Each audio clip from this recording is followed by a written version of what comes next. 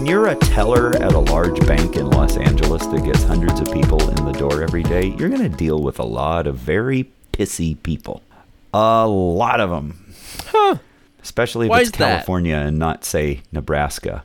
Yeah, that's definitely fair. Because people always misunderstand things and stuff always invariably goes wrong with someone somewhere. You work in a business where you're well aware that things can go wrong. And people are going to bitch at you, and you got to learn to listen and hear what they're actually saying and hear what they're actually frustrated about and maybe see, you know, what it is that they're completely misunderstanding or even delusional about.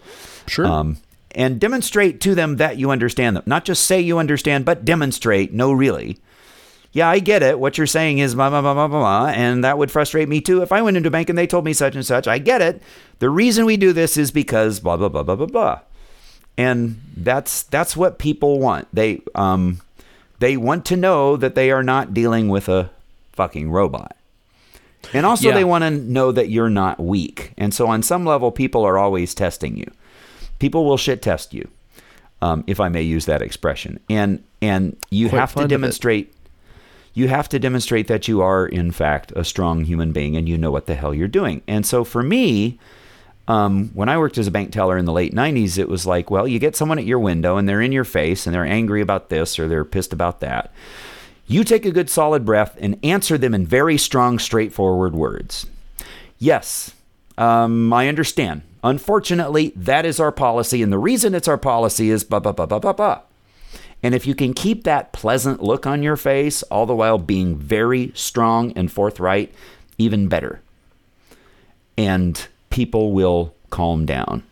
And in my time doing that work, I observed something really weird. Like, I swear, every major conflict I had at a teller window, sooner or later, that same person came back and was sweet as sugar and sometimes even apologized. And I started to notice this as a pattern. Like, wow, that guy was an asshole. And you know what? I bet I'm going to see him again. And then sure enough, a week goes by or a month goes by, and he's back at my window and he's pleasant as can be. And in fact, one time, was this on Christmas Eve or was it something else? I can't remember. But there's this one day where there's this one young guy there with his girlfriend, and he does a transaction with me, and then he insists on making some kind of ridiculous request, or he's asserting something ridiculous. I don't even remember what it was, but something that I should do, or he thought I should be able to do, or that he ought to be able to do, or something like that. And I don't know if I was snarky or sarcastic. I generally wasn't, I don't think. I don't remember, but it was but I was very clear, like, yeah, that's not going to happen. And so he turns to leave, and as he turns to go, he's like, you know, I'm about to reach across this counter and beat someone's ass. By the way, the teller standing next to me heard this. Wow. He's like, did he just say to you what I think he just said to you? I'm like, yeah. And, you know, when someone says something like that to you, you don't forget them, right? Oh, yeah. And sure enough, the better part of a year later, the same young guy comes in, and he comes right to my counter and he says, hey, do you have applications for teller positions here? Like, he sincerely wanted to apply for a job and come work there. And I'm like, sure. And I go give him an application. I don't know if he ever got a job there. That was at the very end of my tenure there. So maybe they hired him. I don't know. But just very weird. It's like these people always come back. And I keep getting second chances if I handled it right the first time. It was kind of uncanny. And then another thing I found, there were countless times where, like, some customer at the bank had just had enough. So they're closing their account and they come to my window, and they're there to get the very last of their cash. And they tell me what happened, and I'd be like, wow, I'm sorry to hear that. That must be really frustrating. That's not the right way to handle, you know, them. Wow. Yeah. Okay. Yeah. That's not how I would have handled that.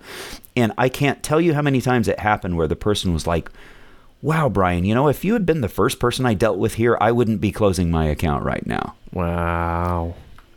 Right. And then one other thing, the old story I've told you multiple times, but it's worth mentioning. I never sold worth shit at my teller window. You know, I didn't promote. I was supposed to, but I didn't promote. Were you supposed to sell at the teller window? Really? Oh, yeah. Yeah, there are a gajillion things you can refer people to. Oh, yeah, you can open a money market account. Oh, yeah, there's, our CD rates are blah, blah, blah. Oh, yeah, home equity loan and blah, blah, blah.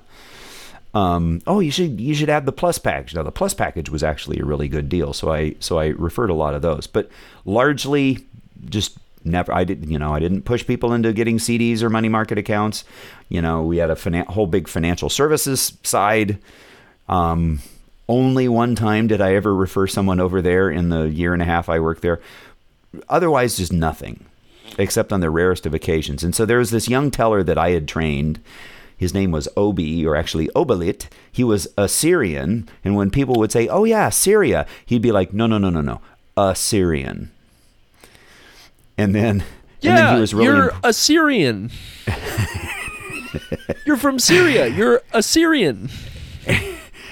And he had to get really tired of that. But he was impressed that being something of a student of the scriptures, I knew a thing or two about the history of Assyria, because it figures rather prominently in your Old Testament. Of course. He's like, holy cow, you know all about that. And I'm like, well, not all about it, but anyway, Obi was a fun guy. I liked Obi a lot, and he pitched and sold all the time at the teller window. And then one day he goes to our manager, Jeff, and he's like, Jeff, why doesn't Brian ever sell? Why does he never ever get referrals? And so Jeff came and told me about this later. Jeff's answer was, well, you know what, Obi? When you give people as good customer service as Brian does, you can work here without selling too. Yeah.